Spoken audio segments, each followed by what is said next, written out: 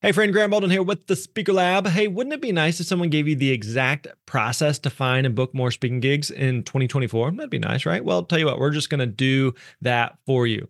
We've created a new 18-page guide based on Dan Irvin's process that helped him actually book over $100,000 in speaking gigs in the past year. Now, Dan is one of our team members here. He's a very successful speaker and also one of our coaches.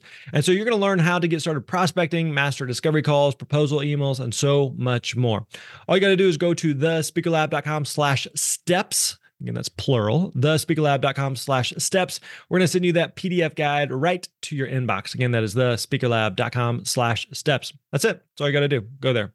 Hey, thanks for listening. We appreciate it. You're awesome.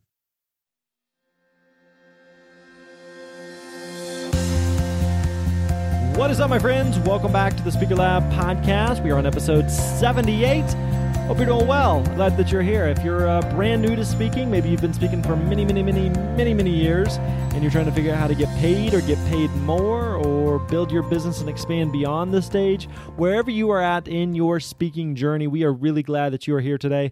Today, we are going to be having a conversation with speaking legend Bob Burg. And Bob is a great guy, all-around phenomenal speaker, and really excited to share his story, his journey, his lessons he's learned as a speaker along the way as well. So let's get into it. Let's just jump right into it. Here we go. Here's my conversation, my chit-chat chatteroo with speaker friend Bob Burg.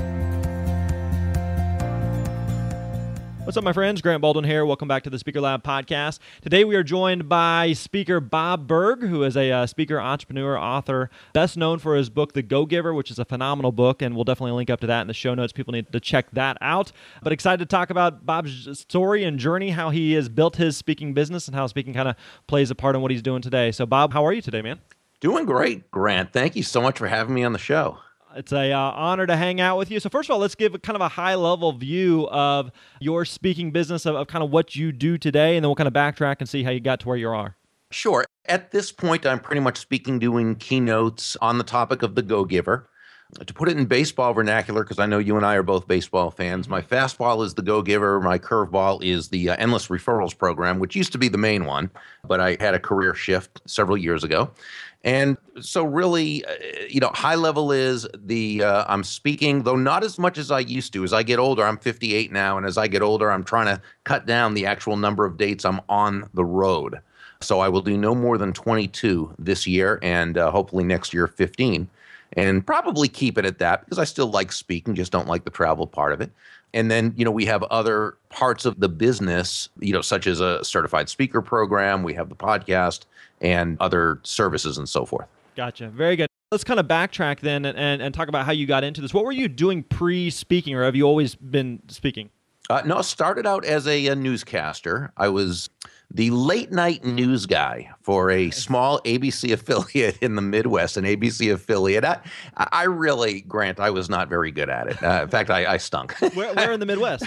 It was in Ada, Oklahoma. Okay. KTEN TV. They're not actually even there anymore. Shout out to them, or what used to be. Yeah, they're in Sherman Denison, Texas now. But I loved it, actually. I loved Ada, Oklahoma. What a fantastic community that was. Is there a college there?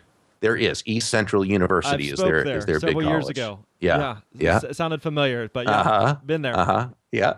And, it's so funny. I was 24 years old when I got that job. I was just out of college, and I'd taken a couple of years off between high school and college, so I graduated late. And I knew nothing about the news, okay? And I didn't care. So that did not make for a good journalist. Right. I could read the news, right? But, not a journalist. And I think I was probably a little bit intuitively too positive for the medium anyway. My idea of a good opening would have been something like, "Good evening, everyone. I'm Bob Burg. In the news tonight, everything's great. Go to bed. We'll let you know if something comes up," right? So I soon found myself having graduated, as I like to say, into sales. The challenge was I knew nothing about selling. And so I floundered for a while, and the training at the company I was at was negligible at best. And so I kind of had to do it on my own, and I'm not a good do-it-on-my-own person. I need to learn from people who know more than I do. So fortunately, I stumbled into a bookstore.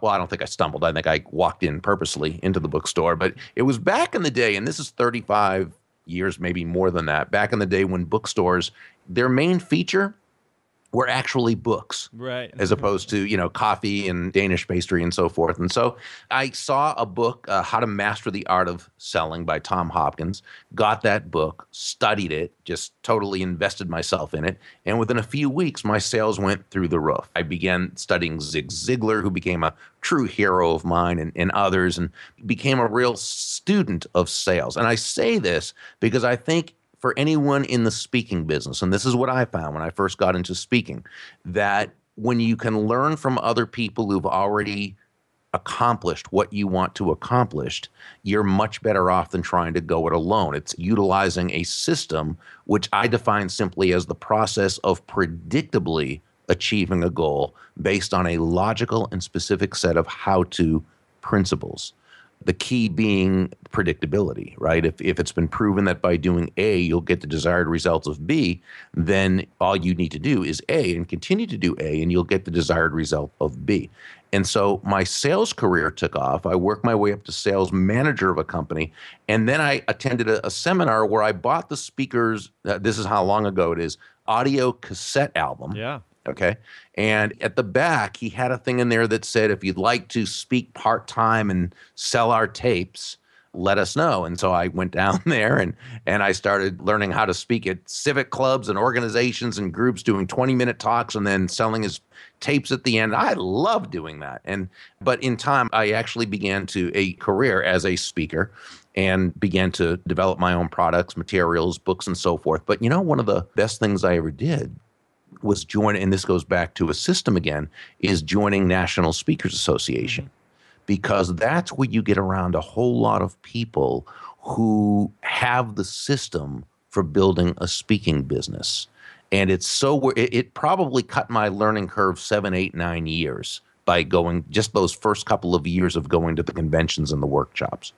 Yeah, and I really like that you hammered on the finding. I've always said find a speaker who's doing what you want to do and figure out not necessarily what they're doing today, but what did they do early on? What were some of those early steps that they took? And so as you're kind of scanning the horizon, if you're not finding any speakers that are doing something similar, it's generally not like, oh, there's this whole new opportunity. It's like, no, it's probably because the market is not interested in that topic or that subject. So really finding other speakers who are doing something similar is really, really key. So it sounds like for you, you mentioned Zig, is obviously a well-known speaker that a lot of us can resonate with and have seen speak and present. Whenever you saw Zig speak, and then it sounds like even going to the sales seminar, when you are seeing some of these other speakers doing their thing, are you thinking like, that should be me, I need to do that, and then just kind of learning what they did? Or what were some of those early steps beyond just I'm presenting someone else's material to transitioning to now, how do I make this my own business? Oh, yeah. I mean, I don't think it's ever a matter of doing someone else's. I mean, you can't do that ethically without their permission. And it wouldn't be authentic anyway, because we all have our own things we do. I think that the big thing, though, is learning how did they build a business? Because you and I know there's a big difference between the speech itself, the presentation itself, and the business of speaking. Right. And what I really went to, and what I joined NSA, National Speakers Association, to learn was not so much the speaking aspect, though don't get me wrong. I mean, I learned so much from seeing those masters up there doing their thing. It was a fantastic experience just to see them. But it was really the business of speaking that I knew I really, really needed to learn. And I think that's how it is with most people, with most upcoming speakers. We're speakers because we have something that we feel the need to communicate and speak about. We have something that we've learned that we'd now like to teach, and of course continue learning as we teach it.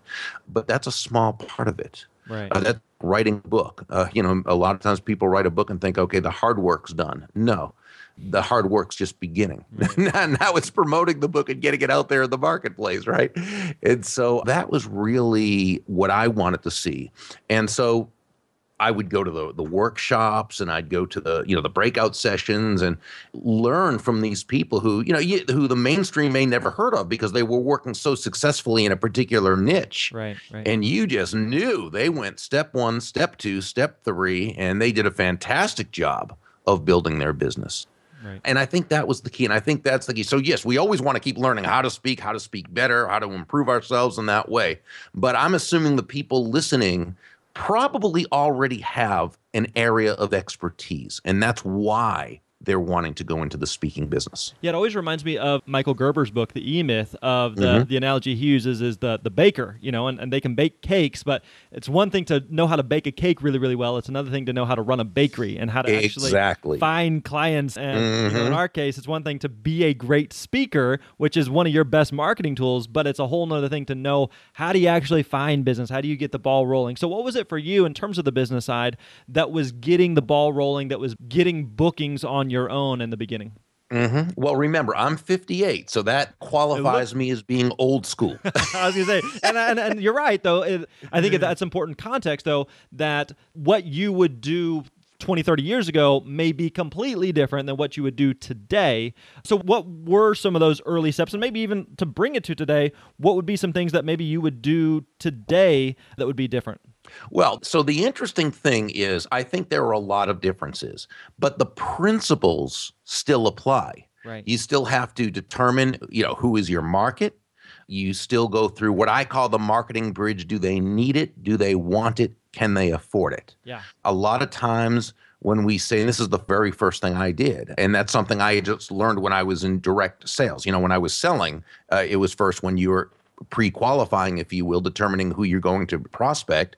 Do they need what you have to offer? If they need it, do they want it? Because as you know, if they need something, but they are totally committed to not wanting it, right. they ain't getting it. Right, they're just not going to do it. Now, and then sometimes need isn't really the issue because let's say a Mercedes, nobody needs a Mercedes. They want a Mercedes. So need isn't necessarily a part of it. But for what we do, when we're looking for a niche to speak to market ourselves to be able to serve, we first, do they need what we have to offer, our program, our product or service, what do they want it? Assuming they do, can they afford it? Now, this again has a couple different sides to it because typically if they want it, they can afford it. Mm-hmm. If they don't want it, they can't afford it, right? Because none of us can afford what we don't want because it holds no value to us. So, or it holds less value than what we would have to pay for it. So, and then of course, sometimes depending upon where you are on the fee scale, they need it and they want it, but they really can't afford it. Okay. But right now, and typically when we're first starting out, our fees are usually at a point where if they need it and want it, they can afford it, which doesn't mean you have to start out at a particularly low fee, but it's still probably at the point where a group or organization you're targeting can afford it. And if they can't, then you cannot effectively target to that market. You could, but you'll have a hobby rather than a business. And hobbies are great too, but that's not really what we're talking about right here. So we start out there, and then what I did is, what I was taught, and that is get a copy, not an online copy, because there was no such thing as online copies at the time, but it was get two manuals, the State and Regional Association Directory and the National Trade Professional Association Directory, the SRA and the NTPA, I think, National Trade Professional Association. And I just went through them. I chose my markets. I went through the state and regional ones first. And it was called the call, send, call principle. And so, you found the niche, and let's say it was, State Association of Independent Insurance Agents. Okay. And so I would call them I'd start out with the one at A and B and saying, just keep going. And you call, you get to the decision maker and you qualify as far as if there's interest. If there is, you send out your information package. Again, this is in the old days before the internet. And then now you did position yourself back then through writing articles through their trade association magazine, their trade magazine, and other different ways you could. That was also one reason why having a book out is important, because you can use that as a positioning tool. But you just basically, once you found someone there was an interest, you followed up and followed through and so forth until you got the gig. Connie Gordon, who was a speaker and a very successful speaker long before I came on the scene, she said when she first started, not only did she do that, but she was so determined, she couldn't have cared less about the no's. She got tons of no's, didn't care, just kept going. She said, all I was interested in was the yeses. And that's what she did. And she built a huge business. There's a great book by my friends Andrea Waltz and Richard Fenton called Go for No. GoForNo.com. And it's just a small business parable that talks about being able to embrace the no's. Their premise is yes is the destination, no is how you get there. Mm-hmm. And the reason why I'm harping on this is because I just want people to know, as a new speaker, not everyone listening is a new speaker, of course, but to those who are and to those who aren't, no is a big part of it. Yeah. So be prepared. You're going to get a lot of no's, and that's okay. That's okay. And then eventually, so when I'd get the state association and hopefully do a bang up job, as you said, that's your best marketing tool. But you can't depend on that, though. You've also got to then get the endorsement letter. And back then it wasn't email, it was a letter on their letterhead. And then you use that when you call to go back to the next one who you'd already prospected and say, don't know if you know, I spoke for the so-and-so, feel free to call Mr. So-and-so or Ms. So-and-so. And everything I would do, okay, back then, every small success I had, I would use it in order to position myself for the next bigger success. Right. And it just kept going. Then, you'd work that niche. Then you'd work, once you had that one kind of going, you work another one and you can expand outwards. Eventually, about 4 or 5 years into it, after probably thousands of calls, not really, but close, I got on stage at a public event with Zig Ziglar and another person. And that once I had the mailing piece for it, the thing they send out, the promotional page for it. Well, that became part of my information package. Right. That got sent to all my past no's, who I was now following up with. Didn't know if you knew. I had just appeared, I was just opening for Zig Ziglar at the so-and-so and, use that as a positioning tool. So kept building upon those small successes. Well, now it's so much easier to do that because now we can connect with people easier than we ever have before, but you've still got to get to the decision maker or the person who is the chairperson of the program committee, and you've got to do those things. If I can mention 2 people who I believe are fantastic resources for this. Yeah, absolutely. Lois Kramer is just wonderfully fantastic, and she just knows this business like the back of her hand. She's amazing. And Jane Atkinson, who wrote Wealthy Speaker 2.0 and a number of books. Again, these are 2 fantastic resources that by going to them, you can really cut your learning curve time down significantly as well. Yeah, and I would echo 1,000% everything that you just said there. And it's very interesting to me, even as you're talking, that granted, you've been doing this significantly longer than I have. I've been speaking full-time for about 10 years now. But the process that I use to get started and to get bookings is virtually identical, just in a different time frame. So instead of making thousands of phone calls, I was sending thousands of emails. And so, right. But even like you're saying, you would get a booking, you'd get that recommendation letter. I'd still try to get them on the letterhead, and you'd try to leverage that into another state and take that to another state. And eventually you could leverage that to the national organization. And you're just kind of like inching your way up along the way. But one of the things I like about what you said there is it's not glamorous. It's not sexy. It's very monotonous. It's tedious. It's repetitive. It's boring.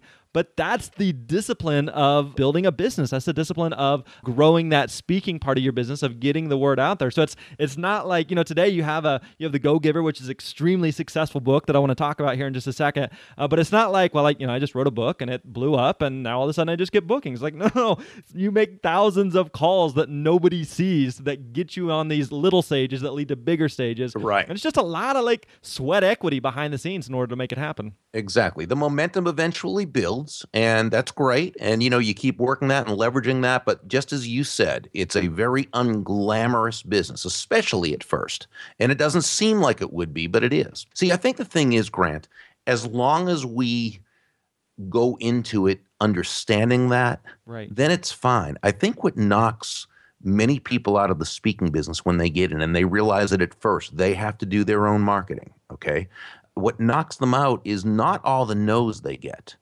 It's thinking they're the only ones getting those no's, and that all the people they see, the Callaways and the McCains and and the Robertsons and all these people, they think, oh, they were just always successful, and they were no, of course not. Right. They got more no's than but they work through them. Right. And so I think as long as we know that that's just part of the process, we're okay. Then we expect it. We get a no. We go, okay, now we go on to the next one. I'm curious, you kind of touched on this in the beginning and kind of the intro, but you wrote Endless Referrals, which was your first book, is that right? And then yes. Go Giver was your second book? Well, there were a few between those, but yes, Endless Referrals was my first book, yes. You talked about the kind of that career shift there. Was that primarily in terms of what you were speaking about? Well, what happened was, Endless Referrals had been my fastball for a long time. Mm-hmm. That was my thing. While I had several other books between Endless Referrals and The Go Giver, my main topic was still endless referrals. And I'm not one of these speakers that can speak on like 25 different. I love people like Brian Tracy, who's so brilliant that he can, become an expert at a topic, in a year or less. I mean, he's amazing. I mean, there are certain people like that. I don't know how they do it, but they do. I love them, and boy, do I respect them. I'm not one of those people. I do a couple things really well, and that's it. And so the endless referrals was one, and a thing I had on how to master the art of positive persuasion. That was another. But that was pretty much it. And again, endless referrals was the main thing. Well, I had always loved reading business parables. And probably the same ones you've read and that most of the people on this call have read, and I always enjoyed them and found them to be just a great way to take in a good message in a fun way. And I thought, wouldn't it be cool if we could take the basic premise of endless referrals, which is that all things being equal, people will do business with and refer business to those people they know, like, and trust. How do you get to that? Well, you give value to everyone whose lives you touch. Wouldn't it be great if we could put that into a business parable? Now, just so you know, the endless referrals, while over the years I may have gotten a couple of calls to speak because of people who read the book and it worked its way up to, through the ranks, whatever, and they called, that was generally not the case. Typically, I utilized endless referrals as a proactive marketing tool. Yeah. So when I came up with the idea, the title for the book, The Go-Giver, and I actually kept it in mind for about 2 years because I wasn't exactly sure what to do with it. Then I had a very sketchy outline, some sketches of characters, but that was it. And then fortunately, I had been working with a magazine. I had just submitted articles. I was one of their contributors. And the editor-in-chief was John David Mann, who I got to know as an absolutely brilliant editor and who I also knew was a brilliant writer. And I asked him if he would co-author this with me and really be the lead writer and storyteller. Because again, I'm a how-to guy. You can tell just from talking with me. I'm step 1, step 2, step 3, right? John's a magnificent storyteller, and I knew he could really make this thing sing. So we got together on this and, wrote it within about 6 months, I guess. And then we went through about, I think, 27 rejections from publishers. Wow. We had found an agent, great agent, Margaret McBride Literary Agency. But it was turned down by so many. And then finally we had a publisher for it. The book came out. Now, this book, I actually get calls on this book. Now, I've promoted it very heavily, and I have since it first came out. But we actually get calls from companies to come in and speak after they've read this book. So it's the first book I've had that's ever been a reactive or inbound type of marketing experience for me, right, where we get the calls in. I don't ever planned on that being the case because I was so used to with endless referrals that not being the case. And I don't know how often it happens. It does with some, but I think it's one of those, it's sort of like a YouTube thing that goes viral. You can't really plan on it happening. It either happens or it doesn't. And fortunately, it has with this book. But so from that point on, I began to speak, and here's where the shift came in. Rather than speaking on endless referrals, my fastball became the 5 laws from the Go-Giver. Gotcha. Yeah, now if I do that as a keynote, it's pretty much the 5 laws, and that's what it is. But a lot of times companies will have me come in to do the keynote and then another one where we then get into the how-to aspect behind it. And of course, I love doing that because I love the teaching aspect of it. But, they're both fun. But yeah, so that's really where the shift happened. So it wasn't something I planned on necessarily. It was just something that happened because of the way the book was received. Gotcha. Okay, and that's kind of what I was getting at was, so it sounds like it was more recognizing that, okay, this new book has come out, the Go-Giver has come out. There's this, let's put this book out, and if it goes well, great, and if not, so be it. But it's, we've got this new book out, and it catches and it clicks and it resonates with people, and we're getting bookings from it. So it sounds like at that point, then it's just a matter of recognizing the momentum and the wave that's being created, and just seizing that and transitioning from talking primarily about endless referrals, and like you said, and endless referrals becomes the curveball, and Go-Giver becomes the fastball in that case. But just based on the situation, rather than just like trying to plan that from I'm sitting down to write Go-Giver, and this is going to become the fastball. No, just like paying attention to what the market kind of dictates. Perfect way to put it. Perfect way to put it, because the market will tell you what it wants. We just have to pay attention to it. And then, of course, everything we did after that, we branded around the Go-Giver. Let's touch on this for a second. I know, obviously, endless referrals, and then I know you touch on this within GoGiver quite a bit as well, but the subject of referrals, we both know that in the beginning, when you're getting going, it is a lot of grunt work. It is a lot of phone calls and emails, but especially the longer you're in the business, the more word of mouth, the more referrals you get from other clients, you get from other speakers. So how do you begin to build in some of that referral base to your business where it becomes a key part of getting additional speaking engagements and bookings? Sure. Well, I think that any time you get referrals that are reactive, that's great, but to me, it's a bonus. Now, I know a lot of speakers, they do get those a lot. I guess people just love them so much that they tell everybody about it, and that speaker then just gets inundated with calls and requests. And if that happens for you, wonderful. Right. Congratulations. I don't depend on that sort of thing. I welcome them with gratitude when they happen, but I'm much more likely to get with the decision maker, the person who brought me in, do the debrief afterwards, make sure they were very happy, and then ask them, if they would be open to referring me to their counterparts in other organizations. And then if they are, and I'm sorry, go ahead. No, go ahead. You're going. No, and if they are, and then, I write there, I get names. Now, I don't do that as much anymore because, again, I'm the old codger at this point. And so at this point, if they want to come to me, great, they can. I'm not looking to speak more. I'm looking to speak less. So, but for a long time, I absolutely did that. And I would write there, ask who they would know from other companies or within the, or, however it would be, because it depends upon what you do. But yes, I would proactively ask. And then I would, if they wanted to make the call, that was all the better in that case. If they did an introduction, if not, I was happy to do it and say that, so-and-so, I believe so-and-so, and he asked me to call or she asked me to call, boom, and just handle it that way.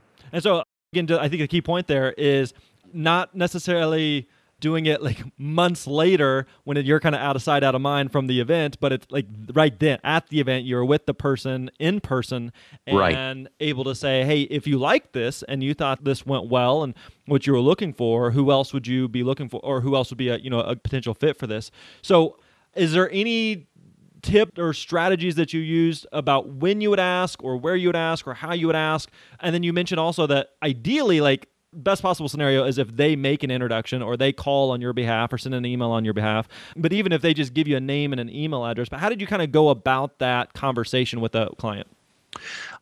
Something, it really depended on the relationship that was formed with the client. True.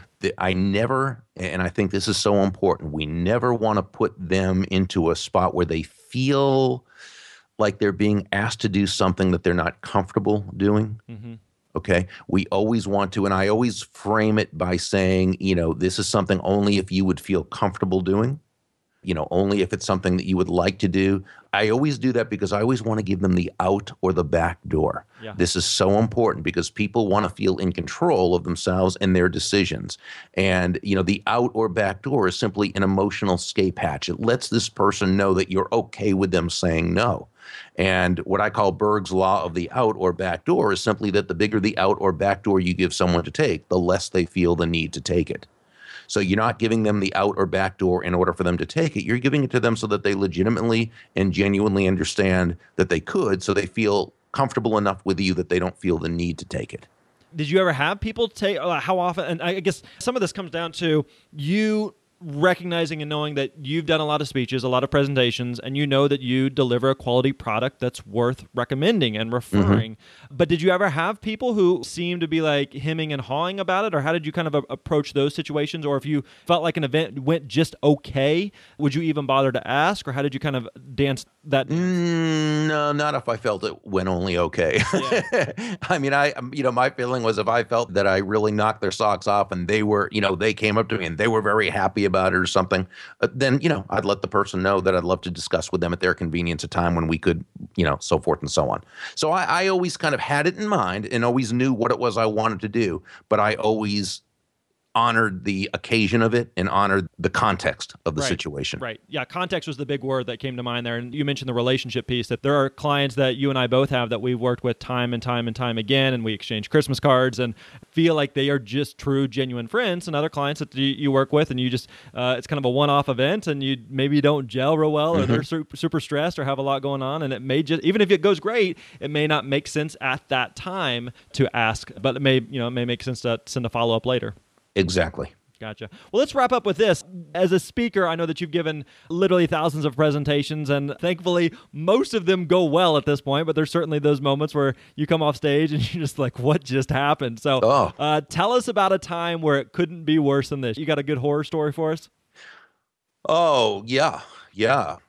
I was actually asked to speak. Now, I'll set it up with this. I never do, what do you call it when you do the, they're like tryouts. Showcases. I just don't do I mean, at this point in my career, I have no desire to at all. Yep. I never even liked the idea when I was younger in my career. There were a couple times I did them, but unless I felt it was really a worthwhile thing, I just didn't. I never felt it was good positioning to try out, as a first. But again, that's just me. I'm not saying it's right. No, I would agree. I did two several years ago, and you're just kind of like, it feels like like a dog and pony show. Exactly. So I was asked to do one. This is back, I think, about 2002, 2003. I was asked to do one by a group that had it was the Direct Selling Association, which is a whole lot of network marketing companies, which I used to speak to a ton back in the late 90s. I hadn't done them the last couple of years, a whole bunch. This would have been a fantastic chance because you had a whole lot of the CEOs of the different direct sales companies all in one room. It was a showcase. It was just simply a 2-hour event where it was 4 speakers, and it was 4 very high impact speakers.